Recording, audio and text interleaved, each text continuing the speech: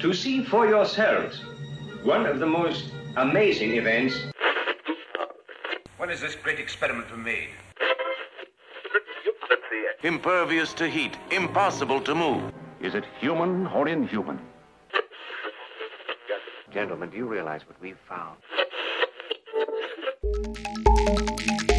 It's time for the Geeky Brummy Podcast. 5, 4, 3, 2, 1, 0. Hello and welcome to the Geeky Brummy Podcast. Joining me today, Mr. Philip Ellis. Hello, hello, hello. Mr. Lee Price. Hello. Mr. Keith Bloomfield. Hello, Ryan. Mr. Guy Halford. And your mom. And behind the desk, Mr. Colin Danes. Alright. How are we all this week? That's my thing. I just always say alright. Alright, yeah. He sounds like a macaw. It just sounds like his balls haven't dropped. Do you remember what a macaw is? It's a parrot. Congratulations, you actually did learn something. Well done, you've retained information. You now move up to the next level. So what have I been up to this week? Lee starts off. Oh, good. I've not really had the most interesting week. I've mostly been fighting with the fact that my internet has been terrible. Is it still broken? It's still broken. Ever since they did maintenance, it seems to have just broken. So I don't know what maintenance. Was the maintenance guy a guy called Tharg and he just came around and hit stuff with a hammer? I wouldn't be surprised. Yeah. Well, I mean, like, how long does it really take to get fixed? Because I lost my internet last year. Ryan's pushing me closer to the mic because apparently I don't speak loud enough anymore. Yeah, you went from being way too loud to being way too quiet now. That's because I had a man literally making me deep throat this mic.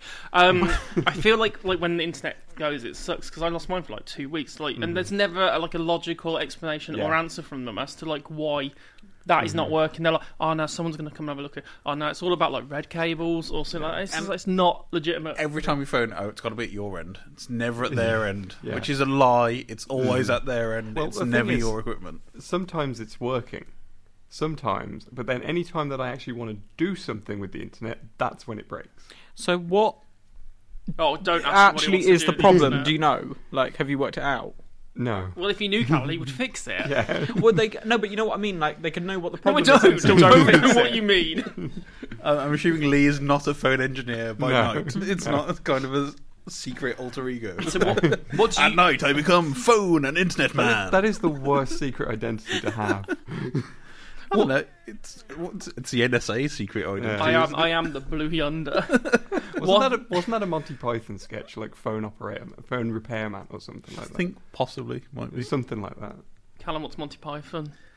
It's a group of people that make funny films, and I think they do stage productions. But I've only ever seen the films, so. I'm going to give him that one. Yeah, that's close enough. Yeah. Right. Yeah. Who were the Pythons? Can you name any of them? No follow-up questions. Let's three of the Pythons. Okay, I genuinely can't name any of them. Right. Okay. Although I have seen Monty Python and the Holy Grail and The Life of Brian.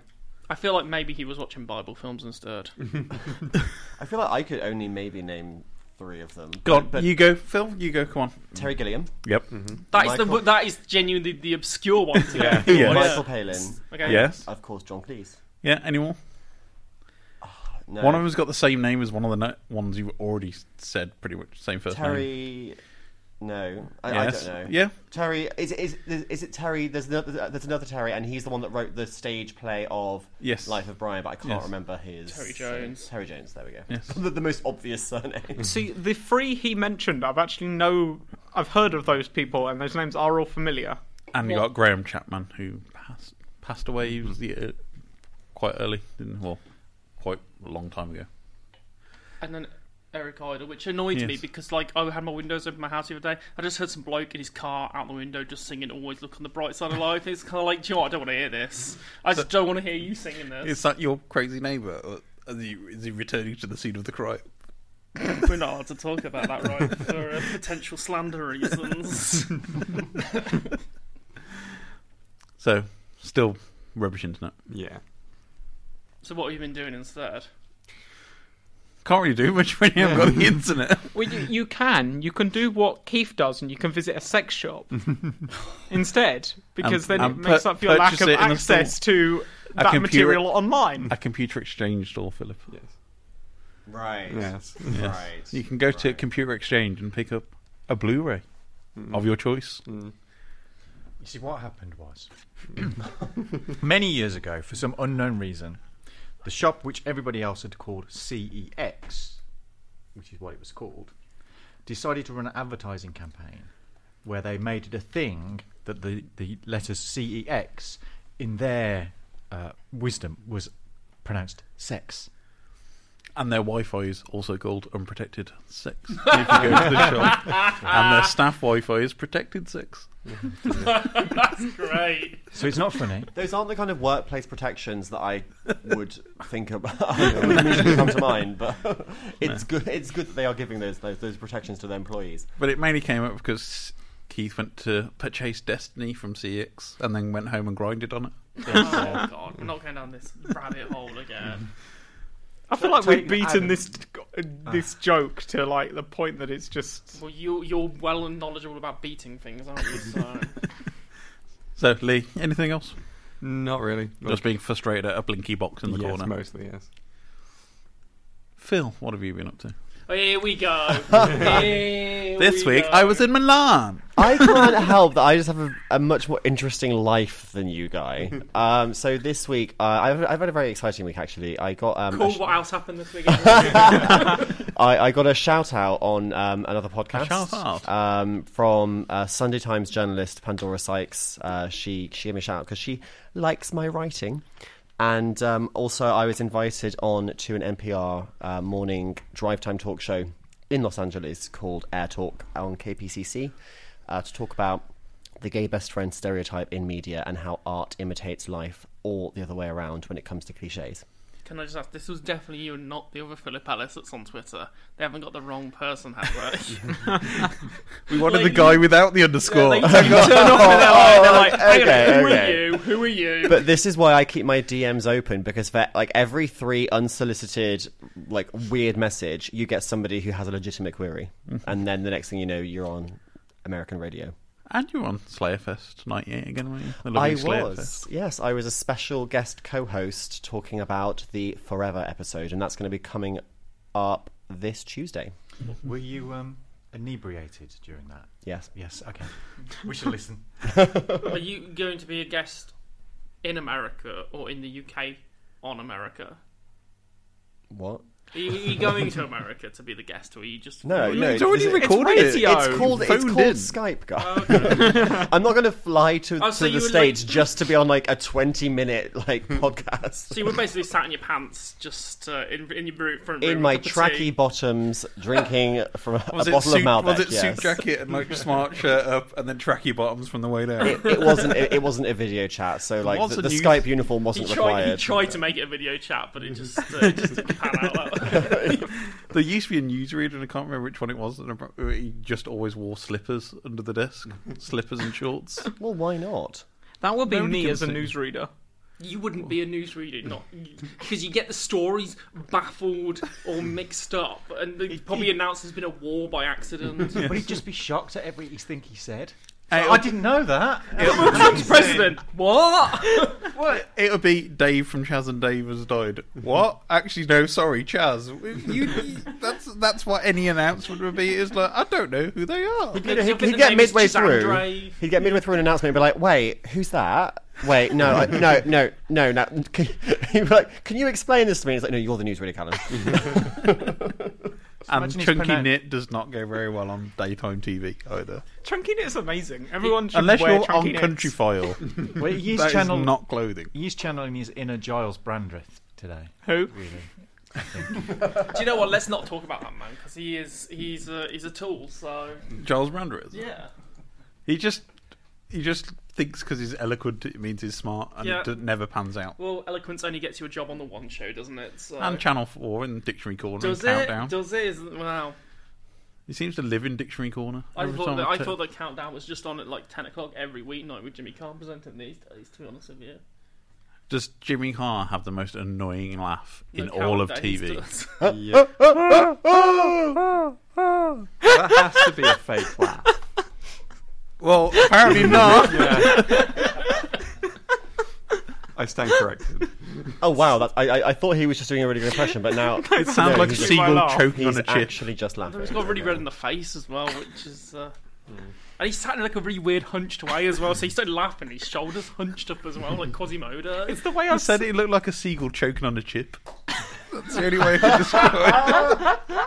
Anyway, Phil, any other adventures you've been up to? No, that's all. No more trips coming up soon? I'm going to Lanzarote in a few weeks. Sorry, wow. Lanzarote, that's what we're calling it. Yeah, so I've just booked my airport parking, and I've just booked a hire car for when we get there. Me and 9 other people are renting a villa, and I've said I'll book it. I thought you and 9 people were renting a car. I was just like, how's this going to work? What rental car is this going to be? One strapped to the sunroof. It's a Fiat 500, and they all stand up in the back because you got the fold-down screen. I've booked it with the caveat that I will collect it from the rental place and then be like, I'm not driving. And I was like, I intend to get on the plane and then just drink a bottle of wine.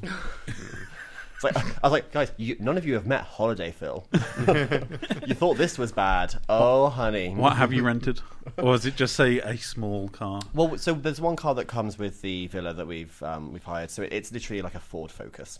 It's nothing too exciting. I was like, what is the cheapest 5-seater? But there's 9 of you going. Yes, they've already got a car. That won't add up. Yeah, there's 2 cars. Oh. This is a listening comprehension exercise, guy. I didn't get that. I'm sorry. You could never... And then there's another car. You can never call me stupid. Which is Phil's car, and the Humdrum V, which is... Oh my god, it's going to be like a sort of divide in the group. It's like, who wants to go in Phil's car? Because that's going to be like the fun car. I'm not like a regular driver.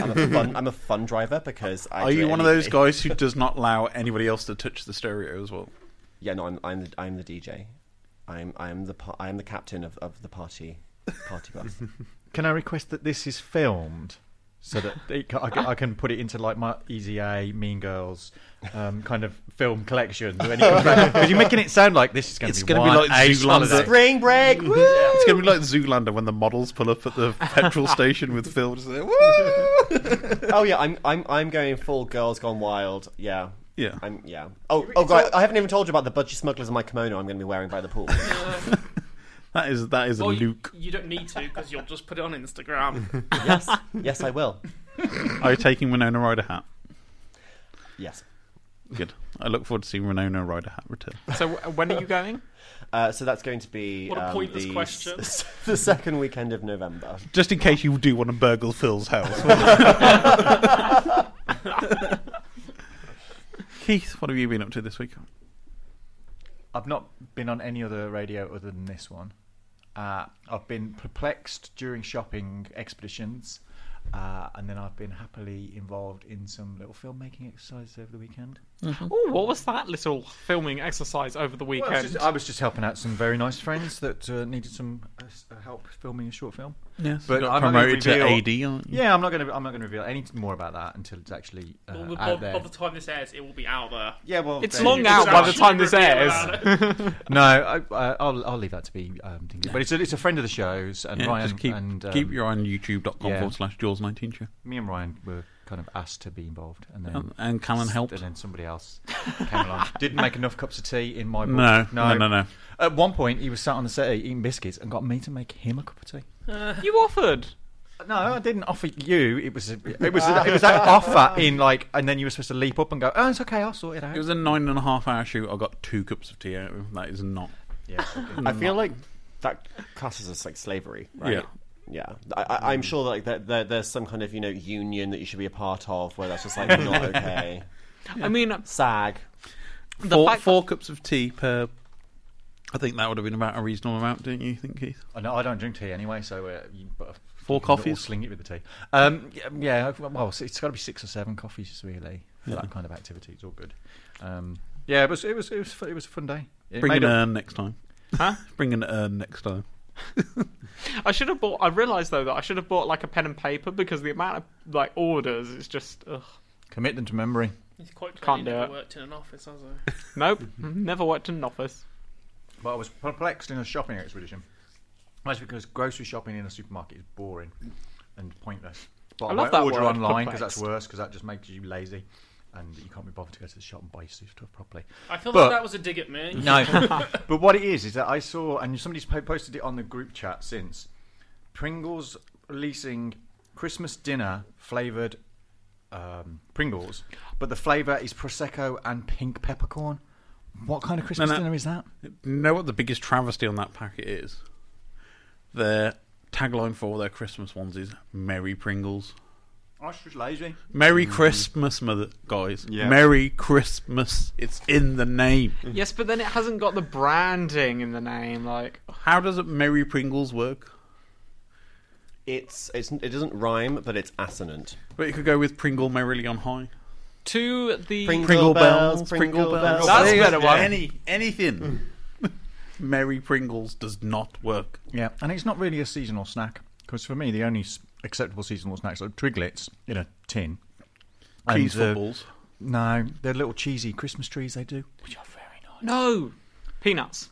Peanuts are always a seasonal snack. Yeah, but you can get peanuts any time of Peanuts day. are a year-round all snack. year round. Yeah, but that, I mean, they're still. You can have them during the seasonal. I feel sad for You have anyone who thinks special peanuts are a Christmas. treat. Special Christmas peanuts. Is that checking his stocking when he was a small child? Oh, I've got my pack of K peanuts for the year. Tiny Tim. You made it sound like he's rationing them out for the year. He One probably fry is. roasted per month. I mean, I refuse to accept that Callan is actually old enough to have gone through a period in his life where he bought packets of peanuts in order to reveal a saucy picture of a lady behind the bar in his local pub. Wait, what? Double D peanuts. Oh wasn't God, it? have you never? Never It heard. used to Never be a heard thing of this. that they used to have peanuts on a cardboard board behind the bar of a pub, and as you take the packets away, it revealed a saucy picture of perhaps a lady in some dungarees or a boiler suit. Or bikini usually, wasn't it? Was it a bikini top? Yeah. They changed to in the If you've ever seen any of the Top of the Pops records, these released in the 1970s, they're a bit like that. Oh, that just sounds trashy. You're just trashy. Oh, I just felt like I needed to insult him then. Do you know I what don't know why, You know, but sometimes you just anything- feel like, you know what? He said something. random insult Just time. knock him down. Just like, I don't know what he was talking about. Just kick him to the curb. I'm going to annoy a few people here, but it just seems like things like that from like the 90s and the 80s and like before that, they're just like trashy. Like, It's Can we called kick him out now? growing up and maturing as a society. Look, just Colin. because you've just dropped out of your mother doesn't mean you can start insulting what we grew up. You know. I mean, my generation didn't Your generation should lewd not like be- pictures of women I mean, in have you not bars watched- just to attract guys in there. Like, Did you never watch like Life on Mars or Ashes to Ashes? As you go backwards in time, it does progressively get worse. That's No, 'cause kind he of was how it white. works. I did see part of Ashes to Ashes. I never saw Life on Mars. Do you know who made the song Ashes to Ashes? Hold on, give me a chance because I do actually know And this Life one. on Mars. Quite two They famous are the songs. same thing. David Bowie. No, Ziggy Stardust. Yeah. I think you'll find that's Aladdin saying. Who's that? Oh my God! Oh my I'm joking. I Who's know the that one. Who's the Finn White Duke? Anyway, moving on. Finn White Duke is another name Bowie went by for a while, for another period of his career. What was his Wait, movie who? one? What was the movie one? Movie Man Who one. Fell to Earth. Yeah, you used that one as well. The Man Who Fell to Earth name. Yeah, but that's a horrible film. Oh, wait, was that what Doctor Who was referencing in The Girl Who Fell to Earth? Are you? Yes. Oh, I didn't know that. Okay, like about a couple of years ago, when Bowie sadly passed on, we recorded a Bowie special. Go back and listen to that, and you'll know everything you need to know about David Bowie. Including Rip Torn's Dingus, which we weren't both expecting. Anyway, Guy, what have you been up to this week? Well, Phil was already hit the nail on the head. Actually, I've had a boring week, to be honest with you. So, git. Sorry about it. But first, I was annoyed on Saturday night, but amused because like Laura just randomly tipped a glass of water on the sofa. I don't know how it fell out of her hands, but all of a sudden, like it just spread across the sofa. My ass crack was soaked. I was just drenched in water. Why didn't you stand up? Well, I did stand up as soon as it felt like I wet myself, to be honest with you, Ryan. But it was just an initial shock of, I was sat here chilling out watching Killing Eve, and then all of a sudden I've wet my pants somehow. Yeah, I don't recall. Are you sure how you it just happened. weren't scared No, a little bit? No, I genuinely felt like I'd wet myself, and I haven't done that since a child. It was a horrible feeling. So, yeah, I have had an interesting week. I got wet on by my girlfriend. I do like that as soon as you said, like, she just casually kind of knocked over a glass. It made me think of the gif of that cat that's just pushing stuff while staring its owner in the face. But I did have a memory this week, so just the one. So I remember I bought the 10th anniversary edition of Las Vegas' debut album. Bit cringe, but they're an alright band. That's a good record. Song on that record called "Stabbed," and it's the guy from Las Vegas just talking about how he's trying to get into it and trying to avoid a street fight, and it's all done over Beethoven's Moonlight Sonata. It's depressing, as you'd expect from that band, but it's interesting. Anyway, I remember 10 years ago when this album first came out, I gave a guy at uni a copy of this album to listen to. Wasn't piracy. So I gave him a copy to listen to. Anyway, we went round to his room he was getting ready for a night out, and he was like, I'll put some music on. So he was like, fine. Anyway, he hits bang on the space bar. Everything loads up on his computer. That song starts playing with its lovely Moonlight Sonata and Las Vegas go, I'm gonna get stabbed. That's my best Scottish accent. Video loaded up on screen. Guy lying on a bed on his knees, whacking himself off in slow motion.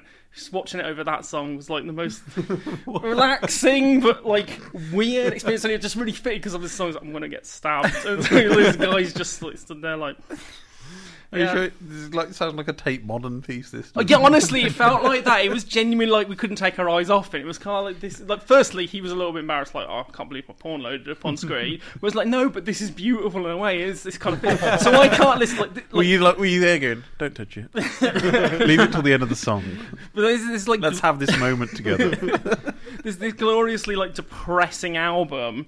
About social scenarios and stuff like that. Now it gets to that point, track 8, and I just can never think of that song the same way again, because it just instantly into my head just comes that video and that moment, and just, I don't know, they should have had it as a music video, really. It was, it was beautiful. So, a memory this week. A poignant time. Memory of some slow motion fun. Good song, listen to it. What was the song? Stabbed by Las Vegas. Wait, Glass Vegas. Oh my God. Glass Vegas. Oh my God. As in Glasgow, Vegas, Vegas. That's so cringe. That's actually cringe. I was proud of buying that record. Come on then, child. Have you got up to page 24 in your alphabet book yet? Well, I actually had a pretty good week in that I got to go up on stage and perform on stage at the O2 Institute. It's a local kids' play. Were you the rooster? Was this a rehearsal for the Nativity? Can you say which band it was? I can say, and I don't know if the interview's out now, but if you go to youtube.com/ScratchTV, you can see potentially my interview with a London band called The Manor, who are a fantastic band. Feel nice like you lads. You had to say that. No. It was fun. So, what did you perform on stage at the O2 Institute? Hang on, he looks like Kermit the Frog, so I'm guessing Rainbow Connection. I'm thinking halfway up the stairs. I used the word performed loosely. I I was like, you get the hype man at the back that just sort of stands there Oh and God, you were twitching like a corpse that had electricity shot through it at the back of a stage. Somehow you managed to get on stage. You flounced around for a minute before security whisked you off stage and chucked you out the venue and went, sorry, no kids allowed. What was the dance group for Top of the Pops? People. Yes. To be fair though, that wasn't even the best part of the evening. Oh God! I can't wait. I ended up in the wrong dressing room. Okay. Oh God. After on purpose. No. I was in there for a good 15 minutes, swinging away at pizza and beer. Realised I was in the wrong dressing room, just robbing stuff from the wrong dressing room completely. So you went into someone's dressing room who was performing that night, and you stole their pizza and their food. And their food. You ate their retainer. You ate their stuff without them knowing, and then joined them on stage. No, different band. Realised it was the wrong band. You still stole someone's Which food. band was it? Do you want to? I don't know if I want to say who it was. Do you want to give a public apology to this band? We could Google who was playing. What was it? What was the name? The Manor. Should we see? The Manor. I can find out. It was some rock band because they were actually pretty good. They were actually pretty good. Some rock band who went on stage hungry and thirsty. I'm gagging, I can't sing tonight because I quite nearly needed a drink and there was none backstage for me. Like, this guy even drank all the last bits of water that was there for us. It's like Goldilocks Callan Dane sat there, passed Just out on the imagine him, sofa. like, shirt like open, his belly hanging out, and just sat there like, "Hi guys, I'm sorry your food." I must say that whilst Phil's potential week coming up when he goes on holiday was I wanted filmed because I wanted to watch it, Callan's week sounds like some terrible sitcom that happens on one of the ITVs numbered over 5 that just get put out at 11 o'clock at night. I think we should just Uni Days with a Z. It's not good enough to go on BBC 3, so here it is on ITV7. I think we should just strap a GoPro to him and just watch his life back every week. My goodness. So basically, you got an opportunity of a lifetime to represent the radio station and get some interview, and frankly, you embarrassed yourself. I didn't embarrass myself. I had a great time. You ate another band's food and then danced like a tit on stage.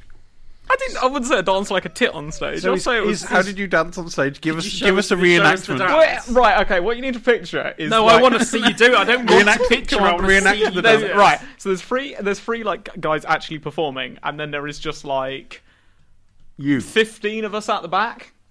So it was like Pan's People. So it's essentially was there a dry ice machine? This choreographed dance sequence. No, it's essentially just like 15 of us just like jumping up and down, like Snapchatting, like. God, I feel like that was the most young thing that's ever been said on this show. Like, that was so young. We were all dancing up and down and playing with the Snapchat. Oh, God. And we had our jeans on backwards, like them old days with crisscross. I had a baseball cap on and a naff t-shirt. Oh, God, Callan. Then we started tagging the back of the stage. Then we went back and listened to some Britpop because it's so cool. Jesus. Have you ever heard of this old band called Oasis? They were the original, man. Oh, God, Callan. Did you say Danes represents on the stage at all at any point? I should have shouted out my Twitter actually. No, because it takes you 6 hours to get through it. Hang on, I've got it. D-A... There'd be just a sweep Why left. is in that letter's in the alphabet I haven't got to yet. N. Did you feel like you were edging yourself closer to the mic to try and steal the singer's glory? No. Do you think you could have performed a rap?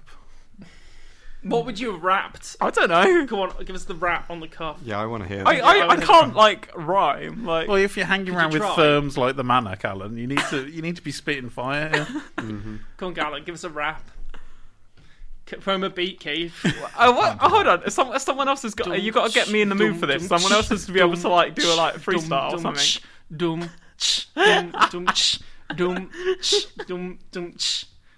I'm giving you a beat here. Give me something. I can't give. I don't know. This is the best gig I've ever been to. Jesus. He just comes on stage and like everybody's just expecting silence, the rap, and then just I don't know. I've searched YouTube for Callan Danes featuring the Manor, and it's got no results found. So that's not a good sign. Oh. Well, no, I don't think I'm going to be pursuing a music career, unfortunately. Well, I'm I think really relieved by that, and I think the rest of the world is relieved in that as well. I mean, like, I think the Muppets released their fair share of the albums back in the day, so I don't need them anymore. So He doesn't have to share royalties if he releases a solo album. That's the difference. It's like when Jerry Halliwell thought she was good enough to leave the Spice Girls. She was good enough to leave the Spice Girls. She was the biggest selling female solo performer in the charts of the late 90s. I will not have this slander. Look this at whole... me, Phil. Look at me. Bag it up. Lift me up. Mi Chico Latino.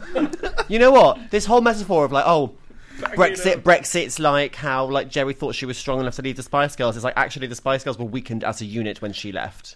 So that's like actually a pro-Brexit narrative when you're saying that Europe's going to be weakened by us leaving when that's not true. So you know what? Can we just not? Shall we just say Gary Barlow leaving Take That then? Is that better for you? Do you mean Robbie? Robbie. No, Gary did his own solo career which went down the toilet, which is why he ended up on Heartbeat. Open Road. That got reissued on vinyl this year as like a 20th anniversary. Just like, honestly, who's going to buy that? Like, seriously? Like, I've seen some bad reissues, but Open Road by Gary Barlow. My sister was a massive Take That fan as a child, so that's pretty much all she listened to was Take That and Whitney Houston. It was a very sad time for me because with thin walls in the house, that's all I ever had to listen to. But the only memory I have of Gary Barlow of that period of time was she used to buy the VHSs, like when the bands used to do like little backstage videos and fun clips. And it was the only memory I have of Gary Barlow is him making his mom's banoffee pie. And I've heard that clip about 30 times. Was the Hovis music? Was that during the phase when he was a bit doughy? Yes. Yeah. And it was just like, hello, my name's Gary Barlow and I'm going to show you my mum's pie. Was this actually a recipe or was it just him dicking about in the kitchen? A bit of both. Okay. And how did you... Were they under the table VHSs, these? Because they sound like the kind of thing that you're going to have to take away in a brown paper they bag. were released. I want to see Gary Barlow make a banoffee pie and then sit on it. You'd go down to your... I like the most banoffee farts. Keith, you'd go down to your Woolworths or Our Price and pick up these DVDs used for the round about the value of £12. It sounds like the kind of thing that I saw in various different shops while I was in Japan. Of just like... You've got the pop groups and the idols, and like each individual member has a separate DVD, and it's just them doing things, I think, and it's weird. That sounds like a So little bit on the creep side. if you could market and release a DVD of yourself doing things, what would you be doing? What if you had to be like here's a DVD of me doing You'd X, just X. You'd What just would be it going all around the world. Yeah, this is quite clearly the bestseller here. Mine would be sitting watching films and TV. Shouting at people, getting water spilt on me, and Keith would be an avant-garde piece where the camera would not ever have Keith in the shot. It'd just be on top of his head, filming his daily life. Yeah. Well, speaking of on the Keith, bus. Well, no, Keith's would just be ridiculous because we Skyped you recently, and then you didn't appear on screen. You just had pictures of, you just had like little action figures on screen the whole time, so it wouldn't even be you on it. But that was because I was stupid enough that I couldn't figure out how to turn the camera around to point at me. It's okay, Grandad, we forgive you. But that's like when we had a group Skype video call a while ago, and Keith was joined on his little corner of the screen by some puppets. And it was got like a little sort of Punch and Judy show. It was adorable. And we all know Callan's is already available on All 4, which is The Secret Life of a 4-year-old.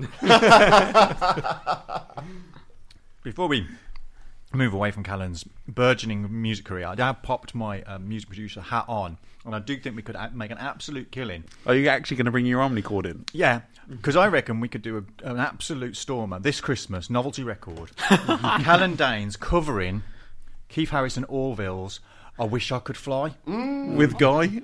It would, I reckon. Don't get me involved with this You'd be nonsense. Keith Harris and Callan would be... I've got the videos already in my head. Who was the monkey? Is that... forgot the monkey. Smiles or something weird. Maybe it's best forgotten. Yeah. But I reckon we He could was an do angry it. monkey. That would work. He was a cheeky monkey. But I He's reckon a cheeky monkey. because we got enough time to get it out before Christmas. Wait, I reckon we should go What for is it. this song? Because I'm going to have to learn this song. You don't have to learn the song, Callan. It's a... So anyway, Ryan, Yeah. how's your week been? I've had a nice few days away, actually. Oh yes, it was. It was my 4th wedding anniversary.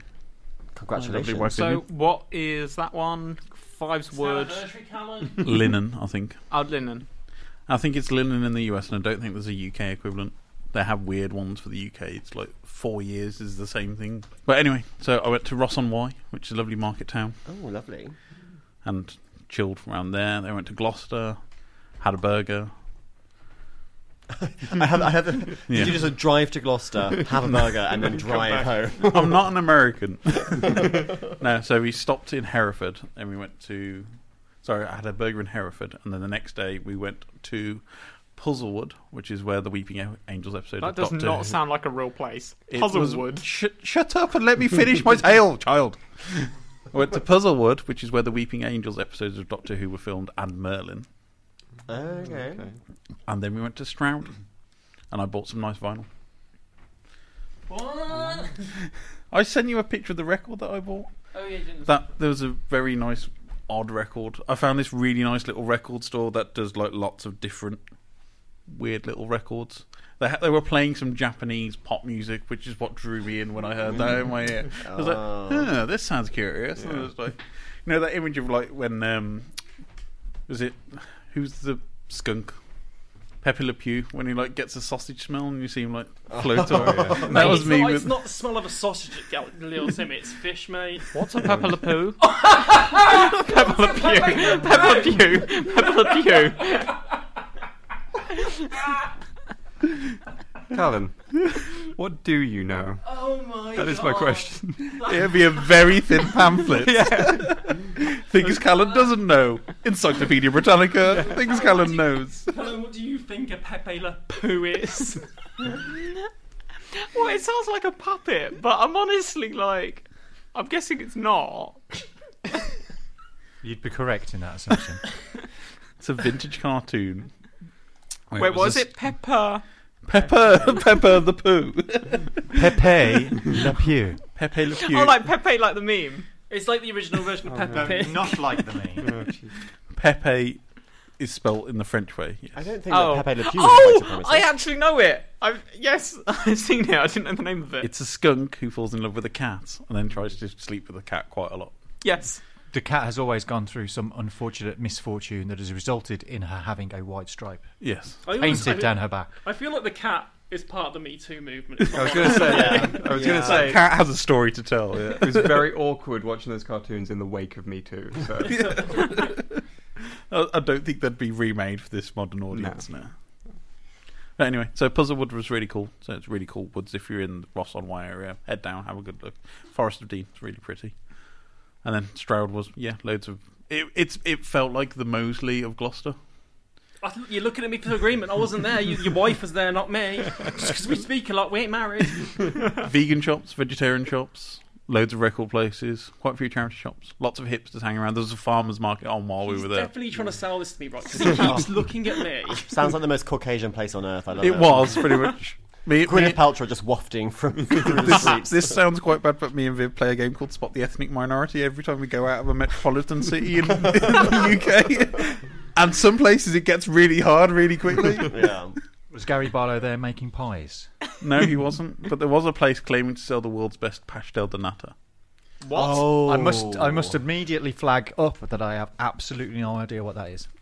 This is a Portuguese tart, which is basically an egg custard but posh. But with flaky pastry, not the short crust, and they are phenomenal. Yes, but they claim to be the UK's best pastel de nata. Say that again. Pastel de nata. Oh, that's so soothing. Can't say that. Pastel de nata. Ew, no. ew. Instantly. Yeah. Sorry, Pepe Le Pew just entered the room. Right. I just have to go take Phil outside to beat him up. Oh, sweetheart. You know that episode of Friends where where Monica's boyfriend thinks he's a UFC fighter? Yes. I'm fine. I just can't move my spine. I'm fine. Wow. You'll just get tangled up in his cardigan before he gets anywhere near. Nothing wrong with my cardigan. It'll be Simpsons. It'll just windmilling. That'll be his technique. Phil will just be like, Right, this is getting vicious, Ryan. Let's get some weird news on the go. Shall we get some weird news on the go? Let's Keith getting an ident. Come on, Keith, get that out of your mouth. God, I'd written lyrics for this and now I've not written them down. How do we do it? Oh yeah, weird news. Weird news are made of clicks. Who am I to disagree? We travel the web and the message board. Everybody's desperate for clickbait. No copyright infringement intended. Starts off from kxxv.com. I thought you were going to say KFC then. No. Apple changes bagel emoji after controversy on social media. What emoji? Bagel. Oh, bagel. From The Guardian, Chinese city plans to launch artificial moon to replace street lighting. From Sky.com, Pepper the robot questioned by House of Commons Select Committee on AI. I saw that. And Did Kay Burley write that story? Last one from Spokesman.com. Missing donut truck attracts plenty of police attention. I love that. That sounds like a Daily Mash headline or something. Like The Onion. I love that. Yeah. I feel so sorry for the people who write The Onion because now it must be so hard to find anything that's not actually completely unbelievable. It's like McSweeney's and Reductress as well. It's like, no, this is just this is the world we live in now. Yes. Did you hear about that guy who got released from being a hostage in Afghanistan after 10 years and apparently didn't believe it when he was told Donald Trump is now president of the United States? Who would? There's got to be a film in there somewhere, like someone who's just been in a coma since like 2015. Mm-hmm. Yeah. Shall we go with the donut story first then? Yes. Yeah. So, from The Spokesman Review is the full name. That's not a genuine paper, right? Apparently. Written by Jonathan Glover, who is not the actor who played Lex Luthor's dad in Smallville. I double-checked. Different one. Keith as well. It's not Donald Glover's dad, is it? Oh my god. No. Oh my god. No. Oh god. I think he's got away with it somewhere and he's got stupider. Did you get lost at sea at some point? No. Like, did you swallow a lot of salt water? Right, Keith, if you don't believe Jonathan Glover is a real person, there's a telephone number here to contact him. There's a telephone number and email address. Can we ring him up, get him on the show, talk about it? No. Unless you want to pay the costs to make an American call, then be my guest. All I'm going to say is... What's this? It's a telephone. I think you'll probably be in bed by the time we're recording. I mean, I'm kind of tempted as everybody else. Hi, John. We're just reading your news story here. I just wanted to have some thoughts. Shall we read the news story first and then decide whether we need to call Jonathan? Okay. I want to call Jonathan. I would like to call Jonathan. How long does it take 3 Spokane police squad cars to find a missing donut truck? The answer is not long. The Great Donut Heist solved it. The Great Donut Heist of 2018 began Monday about 5 a.m. That makes it sound more important than it probably is. At Casual Friday Donuts, the popular donut destination at 3402 North Division Street on the corner of Division and Cortland Avenue. How many divisions were in that? Lots. Amber Owens, who runs the shop with her husband, Joe Owens, was like, why did you have to give us the surname twice then? I think we might have worked out it's the same one. Said a worker had left a mid-70s black Dodge van running in the store's parking lot for about 5 minutes whilst it was warming up. But when he returned, no van, only empty space and debris. They all crumbs. They all came out and looked around to see if they could see it, Owen said. They immediately suspected theft. Yeah, it just drove off by itself. It became self-aware, this donut van. I've read Christine, that's where I'd have gone straight away. So they called 911, and within minutes 3 squad cars were on the scene. Of course. Was it Police Wiggum and his Chief Wiggum and his friends? Subject is hatless. Repeat, hatless. Hitchcock and Scully from Brooklyn Nine-Nine. Because when I heard the headline, I was like, "Oh, they've sent the entire force." And then as soon as you said that, I was like, "I was joking." In my head. Luckily, the officers didn't need to look far. Just south and down the hill across Cortland Avenue and bouncing on a short retaining wall at the Asian World Food Market was the truck. Nobody was injured. What about the donuts? Were they okay? When somebody steals a donut truck, you know we're going to be all over it, joked Officer John O'Brien, spokesman for the Spokane Police Department. We put out an all-points bulletin on that. But as it turns out, the van wasn't stolen. It looked like the van had rolled from its spot, O'Brien said. From what we saw, nothing indicates it was stolen. Owens doesn't buy it. She said the worker had parked it in such a way that if it did roll, it would have gone west, not south, straight into northbound division traffic. I'm sorry, do American vehicles not have handbrakes? They have what they call the e-brake, the emergency brake, which is our handbrake, but they don't usually put it on because America's roads are flat usually.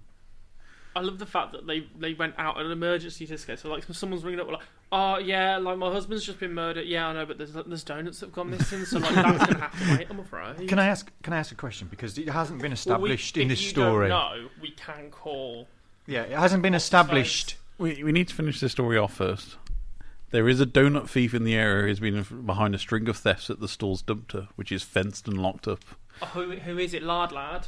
Stay puffed. At least once a month, Owen said someone breaks the lock and fishes the donuts out of the bin. The culprit will then arrange them on top of the lid like a police lineup, picking out a favourite assortment before leaving the least favourites behind. Kind of a strange person who targets our business, I think, she said. They take what they want and then leave. I mean, like, I would just say, well, sure, there's probably just like a hungry homeless person who, like, yeah. lives And why nearby. shouldn't you be selective about what kind of donuts he has? I was thinking it was a fat man. But Owen suspect the same person who stole the product stole the van because it's a manual transmission and hard to operate. She believes they took it for a joyride around the block and abandoned it at the short wall when things didn't go as planned. I'm sorry, how dumb are Americans if a manual car is hard, a manual van even is hard to operate? Most cars in America are automatics. Yeah, I know, but like it's what you learn to drive in, Callan. If you only learn to drive in an automatic, you don't. You can't drive a manual. There's two different types of license. When you get your little Chico time car with the yellow roof into a vehicle. Here's an amazing idea. If you go and learn to drive a regular car with a gear stick, then you can drive an automatic, funny enough, also. They don't have manual transmissions very much in America. Wow, have you guys just become the new presenters of Top Gear? Yes. I think we do a better job than the ones that have just been announced. Oh, God. Well, you haven't thrown any punches in the last 5 minutes, so congratulations. Yeah, we're doing well. Wait, who else threw a punch? Oh my God! Getting back to the story though, because I'm leaving. I'm leaving. I'm at a loss. Oh, and he's actually gone. Did this story establish that the van had actually got donuts in it? Because as far as I can see at this moment, based on what you've told me, it's not been they went out and turned it on to get it running. There's no mention of donuts being inside the van. No. There's no mention other than the van being taken or driving off by itself of any donuts being taken from the van. No. So at the moment, there's no donut thievery been committed. There has been Grand Theft Auto, but no donut thievery. Maybe it was a spooky ghost who has a penchant for donuts. Who would like to call M. Night Jonathan Shyamalan Glover to find out? I certainly would. M. Night Shyamalan's next movie that is the Great Donut Heist of 2018. But it's like saying somebody robbed a bank that's been closed for 20 years Well, and like there's 4 nothing kids, in it. maybe. I'm leaving. Do you want to ring the number, Callan? I can do. It's 00 for the States. I came back. It's fine. Do you have to 141 it? Obviously, if this is now what we're doing, prank. What are we going to ask him? Were there actually any donuts in the van? Okay. World of Callan sounds like the worst theme park ever. Cool, that sounds amazing. Right, okay, let's start again. All the staff wear polo shirts. With hot dogs on them. Go in. And cardigans. Do you know, 6 stars, this is David Bowie, the same. It's amazing. There'll be unlicensed characters like Pepper the Pooh. Meet Pepe the Pooh. I feel so personally attacked right now. Peppa the Pig meets Winnie the Pooh. Yeah. Ready glazed ham. Is that the tagline? World Callan. Wait, what? I genuinely didn't know that. Admission £5. Why £5? Well, after that, nice little distraction and Callan's naughty swear, so we're not calling this man then, right? No. I mean, what would he have said though? Maybe he probably would have said. He probably said, "I don't know, I wasn't there." He'd probably say, "Naff off! I wrote that story a week and a half ago, and I can't remember. I have more Spokane news to report on." I think it'd be a bit weird if we just called him up out of the blue, like, "Hey, we have a podcast. Can you just talk to us?" It'd be a bit weird if he got a call really early in the morning from Kermit the Frog asking him about donuts in a van. To be honest with you, he'd probably get a better response if I was just like, "All right, mate. Yeah, I just wanted to talk to you about the donut story." Well, it's probably only going to be about 10, 11 o'clock. Where they are at the moment. Well, Spokane, is it? East Which or part West of America is he in? Because obviously it's it in Washington State. Should we send him an email? We could email him. Yeah, let's email him. Well, no, send him a text. Oh wait, don't send him a text. Text a house phone. Drop him an email and ask him. We might get a response. It's only 2:15 in the afternoon. You'll still be at work. I'll email him after the show. No, do it now because we might get a response for on the show. We're just curious about what happened to the donuts. Were there actually any donuts in the van? He's probably just come back they? from lunch. He'll be fine. Tell him if he wants to be on air as well. He can be on air. Because we've established in that story that they thought it was the same person that went through the bins. And they've established in that story that that person didn't eat all of the donuts. They took what they liked and left the rest. So does that mean in the thieved van, they took the donuts they liked and left some others? So were there some donuts left and some taken, thereby establishing the identity of the thief as the same person? Do you want to write the email, Keith? I'm just curious. Yeah, let Keith write the email. I'm going to let Keith write the email. You can use the geekybrummy@gmail.com address. If you do want to email the show, just then. Subject. What is the Geeky Brummy email address? It's geekybrummy@gmail.com. What was it in? It was in The New Statesman. Was it The New Statesman? Something like that. What the hell? New Spokesman. New Spokesman. Right, so should we get on with some actual show content like we're meant to do? You know, like how we used to we'll do. We'll catch when up we with Keith later. Yeah, well, Keith writes his email. We'll get on with some actual show content. We could carry on with weird news, but unfortunately, Keith has my phone, which has the weird news on.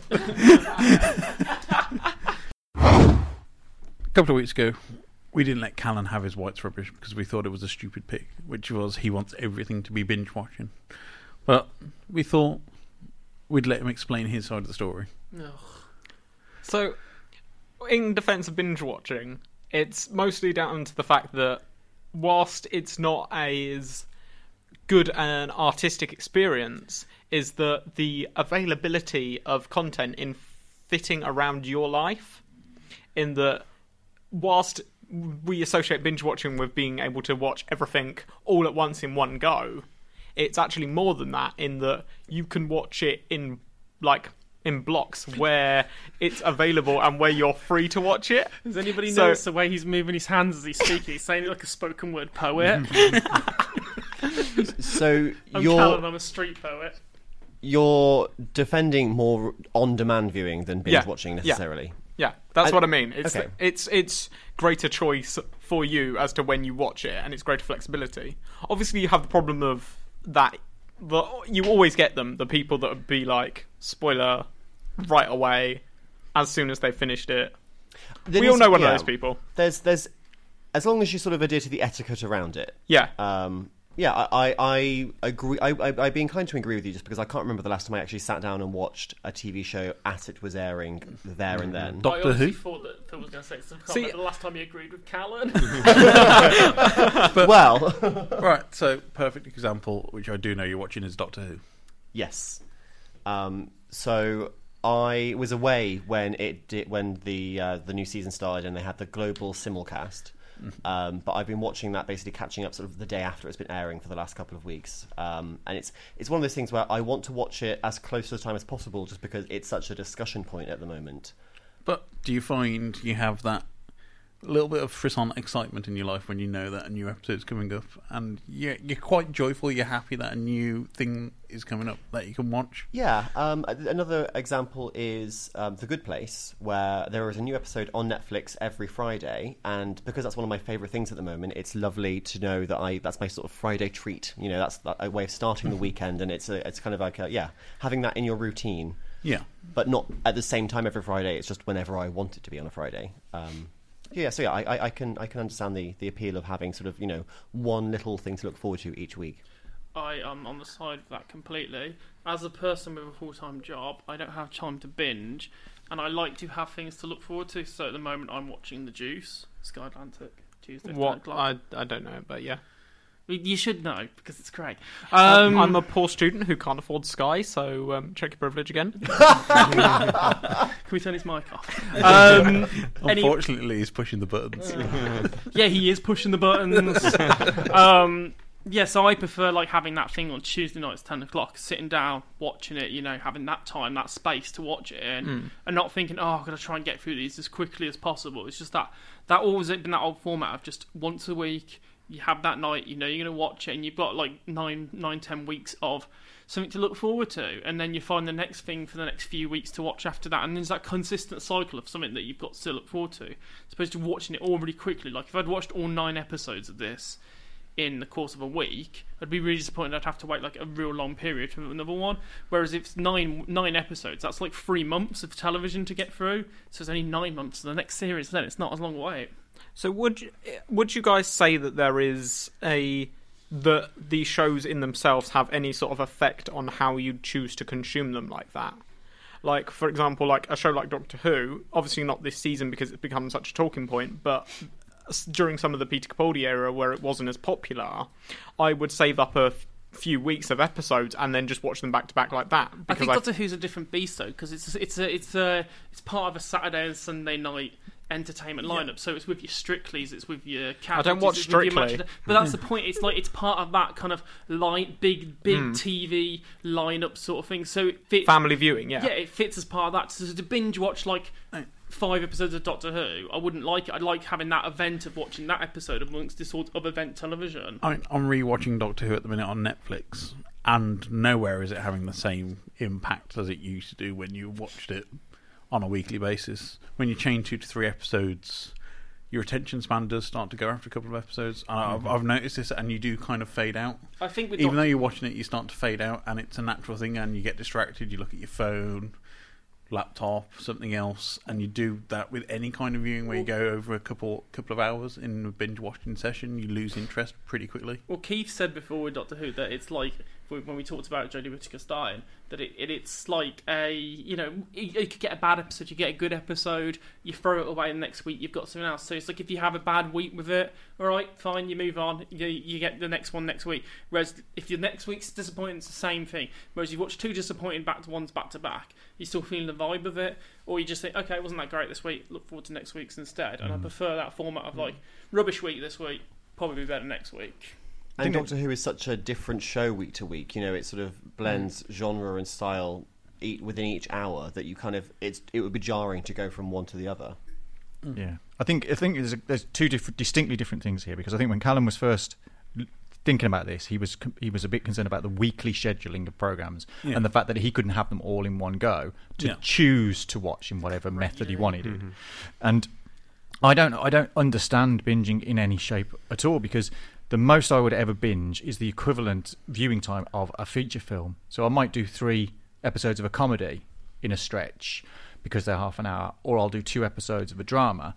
But I think you need time to take in what you've watched. But also I like to vary my diet. So it's like I'll do a bit of Doctor Who, do a bit of Good Place, do a bit of Brooklyn Nine-Nine, do a bit of Legion, do a bit of... So I like to vary what I'm watching and not have everything all in one go. See, I find that really interesting, because when I like to view content, I like to view content that is the... Stop mocking me. Pinocchio's and Geppetto's pulling me strings right now. That is quite similar in type and feel. So, like, I like to binge watch a lot of... Binge hard. Coming this Christmas. Binge hard. No, but like I like to watch all light-hearted stuff together, or if I'm in a more serious, or I fancy something more artistic, I group that together. I won't think about TV. I think I can know where Callan is from on this, because you. Mate, I don't think any of us know where Callan's from. With Callan's age, he wasn't. You're not from the VHS era for a start off. No.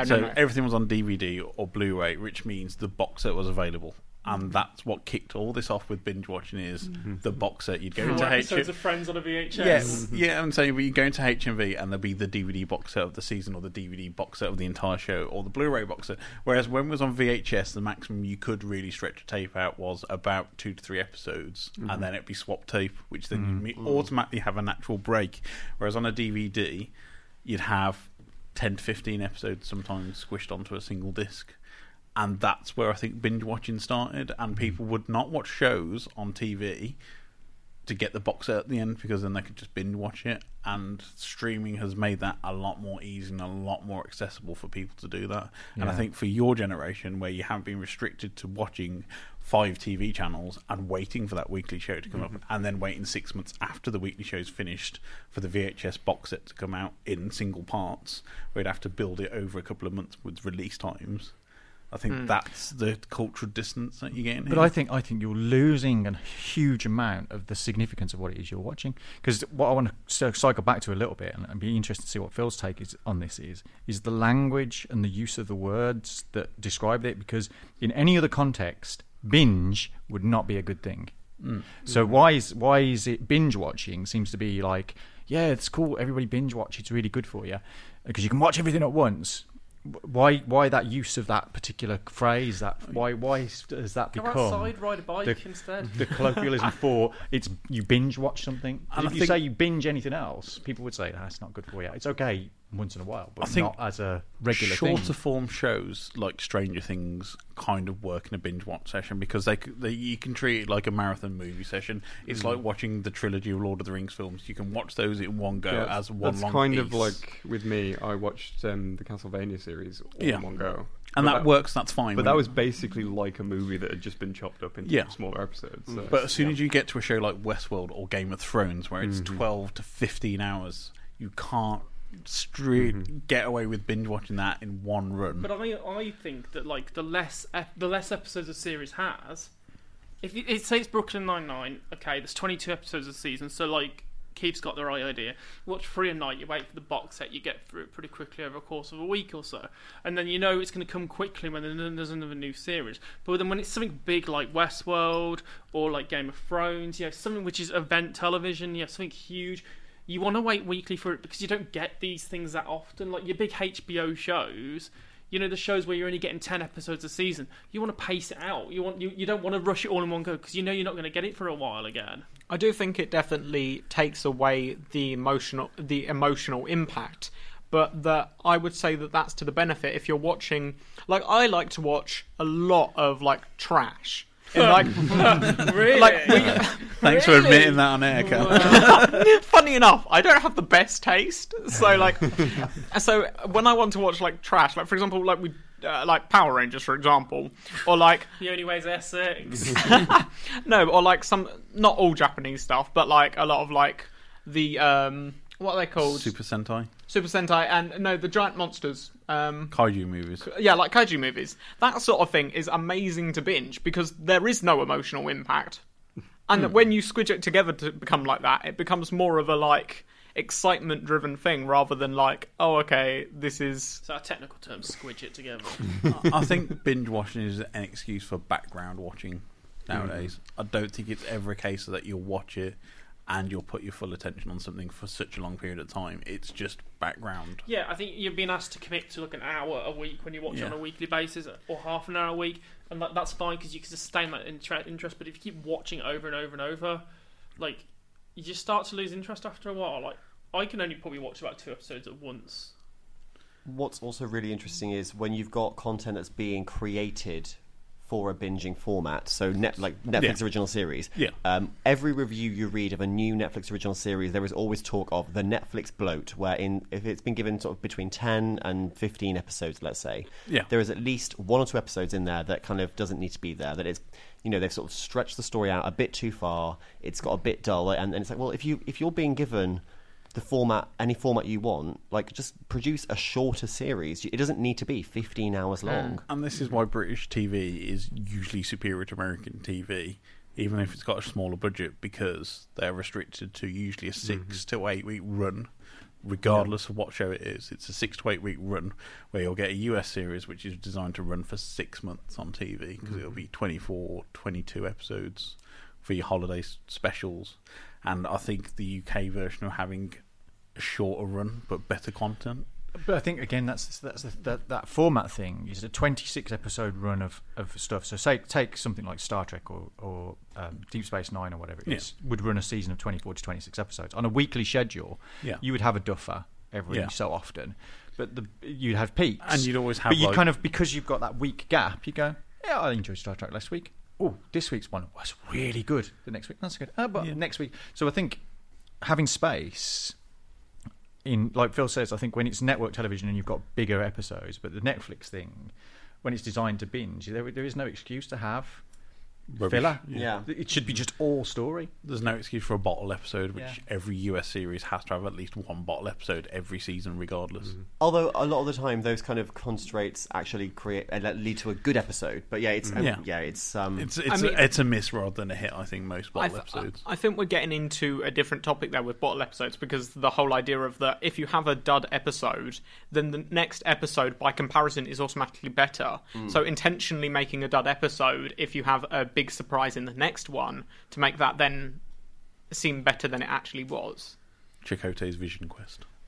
I don't think anybody goes deliberately to make a dud episode in terms of things. But I think it's just my mindset is I just can't do it. I just can't mentally or physically do a binge. It just doesn't work for me. It's the same as why I couldn't read a book in one sitting. Comics I can do in one sitting because they're 22 pages. It's really easy, but I still wouldn't, even if I bought a graphic novel of 6 comics together, I wouldn't read them all in one go. I would read a couple of issues, then overnight, and then read a couple more. But the day's catching up with you, Keith. But I'm busy. It's not the age. It's just the fact that there is. And we've covered this before. There's so much content. You need to break it down. Is it taking time to appreciate content? And I think that's a good point to leave it. We might cover bottle episodes in a future episode, I think. Can we just still say that Callum was wrong, though? If he was. Let's just leave it to that. Yes, I think tweet us in, let us know. Mm-hmm. New feature time. Guy, you've come up with this one. No, it's not very original, is it? It's just it's whatever happened to. So pick that original feature. Pick a director, actor, musician, somebody who's disappeared off the face of the earth. Richie Edwards. Yeah, and what's happened to them? Why did their career take a downfall? Something like that. So, first person you have picked for us, Guy, is... I went with Richard Kelly. So, I rewatched Southland Tales the other day. And I will put it out there. Controversial, probably in the geek community. That is one of my all-time favourite films. I think it's a masterpiece. I thought it was a good film too, and I thought I was wrong. I was like, I enjoyed it. It's an incredible piece of work that has been so unfairly judged over time and swept under the carpet and destroyed what could have been a really promising career for Richard Kelly because people just didn't understand what the piece of work was, and because of a reputation it got because of some booze at a stupid film festival. It's just it's a shame that it killed his career because I actually would have liked to have seen where he would have gone following on from this film. So this was his follow-up to one of the biggest films of the early 2000s, which was Donnie Darko, which did turn into a bit of a cultural phenomenon at the time. It was hated at first. People hated it at first. And it had the same reputation at the festivals. It got booed, people didn't like it, but then all of a sudden it became this word-of-mouth thing, and it was massive, it was huge. Yeah, I don't understand why with Southland Tales it ever happened for that. I think Donnie Darko was one of the first examples where the internet took hold of a movie and promoted it and pushed it. A bit like the Blair Witch, there was like that similar time frame where it became more of an internet celebration didn't they have rather than an a arc or something around it towards the beginning of it. Yeah, like when it came out. Yeah, but it was just a kind of internet pushed it into the mainstream rather than the critics. I think with Southland Tales, there's some definite second album bloat with it. It's flabby in places, and there is that. Let's take everything under the sun and push it into my film. There was that element to it. There was an odd casting for a start. I mean, the casting is genius because it was The Rock in one of his sort of. It was the first film where he actually didn't have The Rock in the middle of his name. It was just genuine. Dwayne Johnson, and he's great because he's just playing a guy who's quite clearly schizophrenic in it and losing his mind. Sean William Scott playing twins. A police officer, wasn't he? Yeah. Is the main one of the two. And Sarah Michelle Gellar playing porn star. So the three main cast. Justin Timberlake. But this is where the cast gets weird. So Justin Timberlake's in it. Miranda Richardson's in it. And then there's like a whole array of Saturday Night Live random cast members. Avon Barksdale from The Wire. Like it's like an obscure collection. John Lovitz from The Wedding Singer. It's like people who you wouldn't expect to be in a film about politics, society, apocalypse, and as well, like it's that film where you have to try and explain to people. I was talking to Laura about it, my girlfriend, and trying to explain to her what it was about, and I just couldn't get it out properly what I wanted to say about it because there's just no way of explaining what goes on that film, and I don't fully understand that film, but I do and I don't because there's so much in it. This wasn't his last film because the second follow-up film, which was The Box with Cameron Diaz, which was based on a Twilight Zone episode. It was based on Button by Richard Matheson. Yes, which is basically you get a box delivered to your house, and the choice is if you press the button on the top, you get $1 million, but somebody else in the world dies. But that's not what I would want him to make after Southland. But that was his last film after Southland, and both of those films are quite poorly scored on Rotten Tomatoes and Metacritic. I think they're both around the 40-45 mark on Metacritic.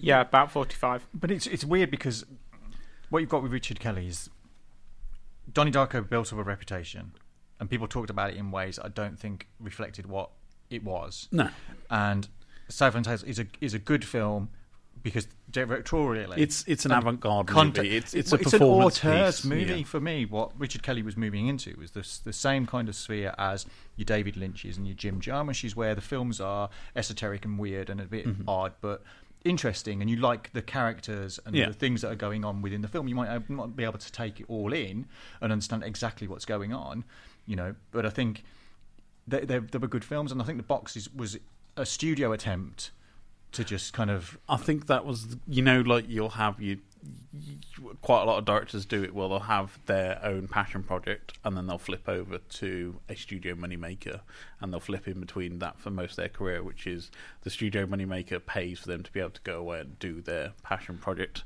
Whereas I don't think, because The Box didn't do at all well commercially or critically, and also it was still a weird take on a fairly simplistic Twilight Zone premise. Frank Langella is the guy that gives them the box in the beginning of that film, which is great casting. Yeah, in terms brilliant of that casting part as well. But I think it was probably not the pick if you're trying to bring him back into a studio controlled movie. I feel like the reputation Southland Tales got has destroyed him so much that I feel like he's maybe fearful of making another film. Like, he'll never be able to make another film as ambitious and bold as that. Can I just say my favourite moment from that film? And I want it as a GIF because I feel like it really sums up who I've become as a person. It's Sarah Michelle gellar staring into space, drinking from a can of energy drink that has her own face on it. Yeah. I think, though, like, the film... Like, I think it was out of time, out of place, because I think looking at it now, after rewatching it, it's more relevant than it ever has been with, like... sort of the racism involved in the film, sort of racist cops' rights on the streets, people fighting, reality stars getting involved with things they shouldn't. So, Sarah Michelle Gellar's character getting involved with politics. The Rock is a film star in it who's involved with political, and it's so relevant to everything that's going on at the moment with politics, with Trump and stuff like that. That I feel like if it had been released now, people would be like, this is a really biting satire in America. Whereas like 10 years ago, people were like, this is just a mess. I don't understand what it is. Do you not feel that it has become a cult film? I feel like it needs it more. I think it still sits in a very similar place to Donnie Darko, because I think Donnie Darko is something that you would, if you mention to people now, they'd go, "I'm aware of it," but doesn't somehow hold the same kind of thing that it did at the time. I think with Donnie Darko, that was just the platform to launch Jake Gyllenhaal's career, and everything else attached to that film seems to have just swept by the wayside over the last few years. No, it's still a good film. It's still a good film. I don't think it's a good film. I think it was one of those cases of it had a very kind of compelling male lead, and that was like his springboard film, and then it had the Gary Jules song that was everywhere that entire winter. But I think it's a strong debut, but I think he bettered it with Southland Tales, and I think when you say, is it a cult film? No, not yet, because I think people are still scared of it. I have heard they're going to release an Arrow video, a Blu-ray version of it, which I think there's a can cut of the film, which is extending and expands on some of the plot points. But I think that, like, I don't think it's had its time, and I don't think it helps that there's like a prequel comic saga, which you do kind of need to read to really understand the film. I mean, S. Darko was a completely, utterly pointless movie. He had nothing to do with that. All he had was the characters, and it was the studio trying to cash in on that wave of Donnie Darko. A Darko cinematic universe, no one wanted that. Yeah, nobody needed that. Because I think Guy's kind of right in a sense that Southland Tales is actually a better film than Donnie Darko. As a rewatch, because once you've watched Darko once, it's kind of like, okay, the mystery of what's happening is stripped away. Yeah. So it kind of becomes a bit okay, I know this, but Southland's actually got there's quite a few. It's very multi-tiered and multi-layered narrative in that. I mean, he did move into production at the end of his film career. I mean, he did. But he said it's the end, mate. He's only 40 or something. Well, he's still got chances to come back. He produced World's Greatest Dad, Hope They Serve Beer in Hell, and Operation Endgame. I mean, it's not. World's Greatest Dad is the only one I really know out of the three, which is the Robin Williams movie where basically he romanticises his son's suicide. Right. And it's kind of, you can imagine him working with that film, but the other two, again, complete flops. I think he seems to be a director that never fitted working with a big studio. He would have been better off I feel like people just as an indie director. I feel people piled the money at Southland Tales even though they didn't get what it was because of Donnie Darko. They were like, oh yeah, no, we've seen that film, we like that, we like you. He have some money to make this bizarre. Well, he sent a rough cut to Cannes to say basically, can we screen it there? So this is where the Cannes hate came from. He basically sent a rough cut to Cannes, they said yes, and we'll put it in for the Palme d'Or. And then when it got to Cannes, he'd re-edited it, done a very other alternate rough cut, and it wasn't what anybody who'd watched the previous rough cut had seen, and the audience hated it. And because it was up for Palme d'Or nomination, I think that's probably the killer moment of it. When it just, so.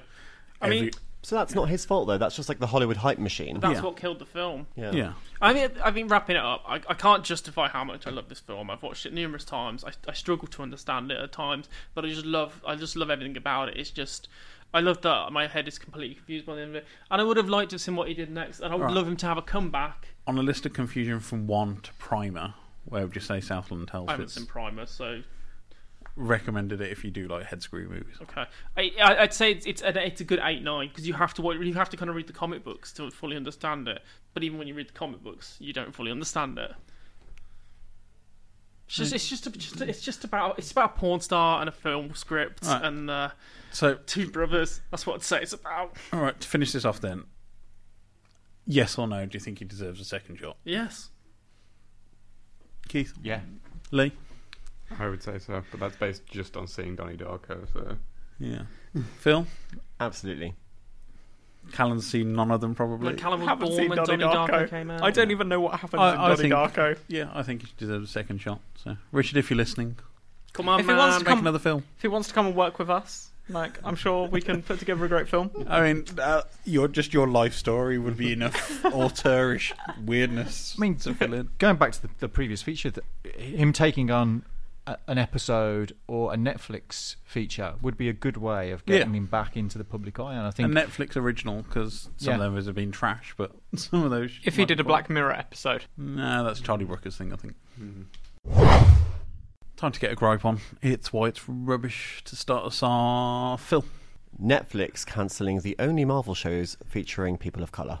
Ooh, that's a strong opinion there. Do you want to explain a little bit more? No. Just that's all. So Luke Cage and Iron Fist. Oh, okay. It's fair. Yes. I mean, they were very badly rated, but not a great look. I think it's more they're getting ready to jump ship to Disney streaming. Well, yeah. But yeah. I see what Phil means, though, that it is a bad look, even if it's not meant that way. Yeah. The optics are bad for that. Yes. Keith? Can I have the same as Phil? Yeah. Because I can't think of anything else at the moment. 2 votes for Iron Fist. Yeah, I think that is a big one. Guy? Local music. It sucks when local areas, like, there's just nothing good going on in the local area musically, and you kind of have to endure it. No, I've never been a fan of local music. I can't support music from the towns that I live in. I struggle to think of what scene Birmingham and the West Midlands has ever really produced. I honestly, I think of some of the artists that come out, like John Bonham, Led Zeppelin, like dodgy Nigel Clark. Local music, I don't feel it. Birmingham is the home of rock and metal. I know that much. Birmingham has no music scene, Callan. I didn't say it had one. Moving swiftly along. It's nice to say that. Moving swiftly along. Lee? Sticking with the Brummy theme, I'm going to say the fact that there are roadworks on both the main roads into town from my house. So it pretty much takes me forever to get into town. Getting ready for Commonwealth 2022. By digging up I think one of it is like they're building like a cycle highway thing as well. And yeah, that's just, it's like I'll have to like wiggle my way around residential areas just to try and get anywhere where there's no traffic. I'd like to see you wiggling around local areas. Callum? Coming full circle again, Disney's upcoming streaming platform, which will no doubt be terrible and have a bunch of forced sequels because Fox already force out enough bad and unnecessary sequels to their franchises. And it's only going to get worse. In brackets, aka Callum won't be able to afford to pay for it, so he won't be able to enjoy it. Right. I'm going to probably off a bit of our northern audience. Manchester's insistence that they're the second city. I was reading... I mean, mate, they've got a better music scene. There was a beautiful article on The Guardian this week about Channel 4 moving, it's going to be decided at the end of October, so by the time this podcast's out, it probably will be decided, and the shortlist is Leeds, Manchester or Birmingham. And The Guardian wrote an article about how Birmingham is probably the best place, as it has the biggest population in the country of under 25s. It's one of the most diverse cities. It has a population of over 1 million people living in the city, not Greater Birmingham, the city of Birmingham. And every single comment underneath of it was Manchester's the second city, Manchester's the second city, Manchester's the second city.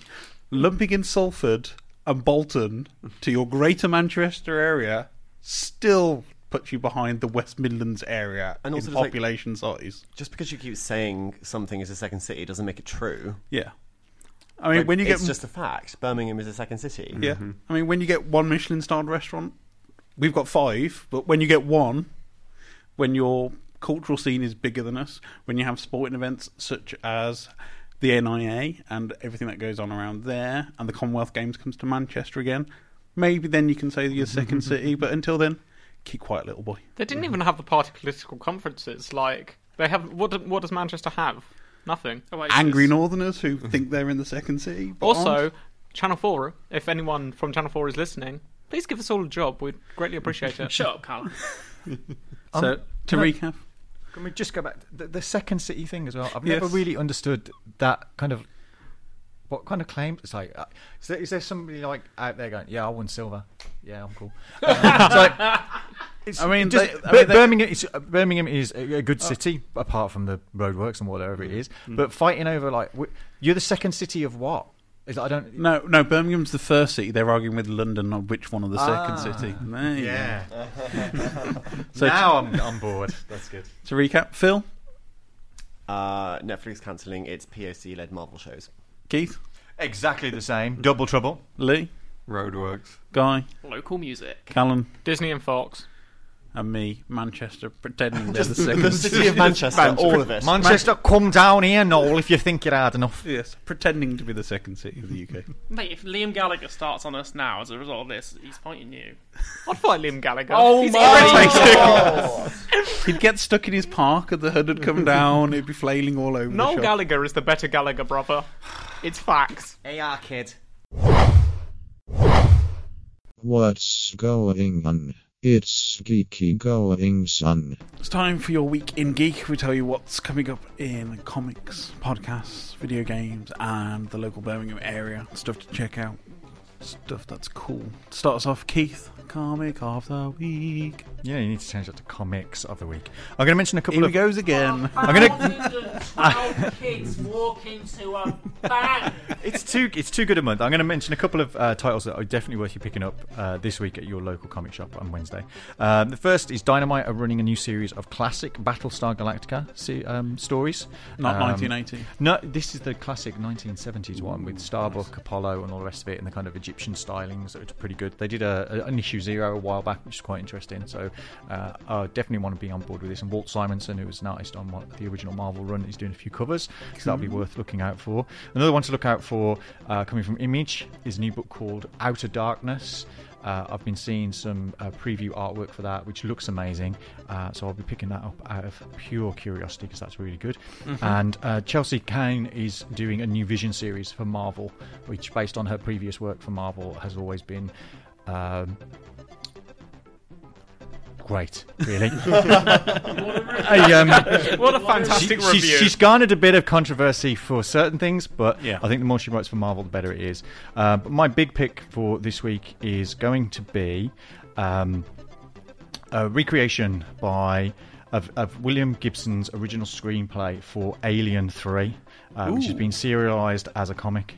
Is that the one with the monks and the wooden spaceship? This is the wooden spaceship. So it's been credited as being written by William Gibson, obviously, it's coming from the original screenplay, but also Johnny Christmas is responsible for writing, but he's also drawing that with Tamara Bonvillain. And the synopsis for that officially for it is: this is the official adaptation of the original screenplay for Alien 3, written by William Gibson, the award-winning science fiction author of the cyberpunk cult classic Neuromancer. You'll see familiar characters and places, but not all are the same in this horrifying Cold War thriller. So, Alien 3 but better. Well, it's been about for a while, this script on the internet, but I'd like to see it in comic form, so I'm going to be certainly picking that up. Cool. Podcast of the week with Philip Ellis. So, Not the verified one. this week, as it was recently World Mental Health Day, my pick is Mentally Yours, which is a mental health chat show podcast hosted by Ellen Scott and Yvette Castor from metro.co.uk. I'm just talking about, in sort of a cash kind of way, they have different people coming and talking about their experiences. Their most recent episode is called What to Do When You're Being Ghosted by Your Friend. Oh, that's cool. Oh. Callum. Callum. Isn't that what you Phil did to you a few weeks ago? That's true, yes. Yes. Lee, video game of the week. My game of the week this week would be Grip Combat Racing, which is futuristic, arcadey racer kind of thing. You're in these big, heavy vehicles with massive wheels, which means they can drive upside down.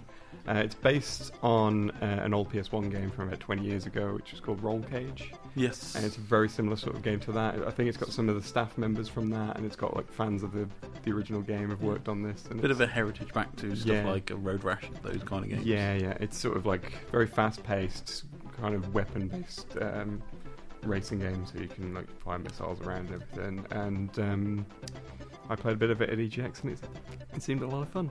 And that is out this week. So. Worth checking out, then. Yes.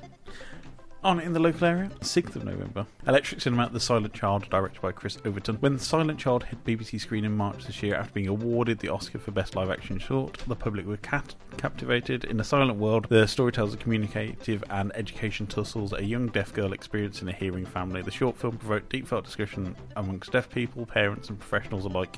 The reshowing of The Silent Child, followed by a panel discussion, will bring leading research and real-life experiences to the forefront and reflects on the impact the film has had in the context of deaf education, communication and support. Is that the one starring Mitzi from Hollyoaks? Possibly. Right, okay. On at the Mockingbird on the 7th and 8th of November is Fahrenheit 11/9. Filmmaker Michael Moore predicted that Donald Trump would become the 45th President of the United States, travelling across the country. Moore interviews American citizens to get the social, economic and political impact of Trump's victory. Moore also takes an in-depth look at the media, the Electoral College, the government agenda and his hometown of Michigan. Mac Birmingham, Saturday 10th of November, The Godfather. If I need to tell you anything about this film, you haven't watched this movie probably. It's one of the greatest films of all time. It's been shown in 4K. If you can stay awake for the whole course of the movie. Yes, because most of us are old enough and intelligent enough to. Want to book ahead on Tuesday 22nd of November and Sunday the 27th of January. Dave Gorman is bringing his latest PowerPoint presentations to the world at Birmingham Symphony Hall. Worth checking out there, and support will be from Nick Doody. Oh, we're sorry, Nick Doody. Sorry for laughing at your name. Thank you for joining us on the Geeky Brummy podcast this week. Phil, where can we find you online? You can find me on Twitter at Philip_Ellis. That's Philip with one L and Ellis with two. Lee, where can we find you? You can find me on Twitter at The Cheap Ferret. Keith? Hardluck_hotel on Twitters without the underscore, pretty much everywhere else. Callum? You can find me at Danes Radio, all one word, on Twitter, Instagram and Snapchat, and at danescallan.wixsite.com/Danes /Callan Danes. Stop flogging your Wix site. I'm trying to get made. Guy, where can we find you?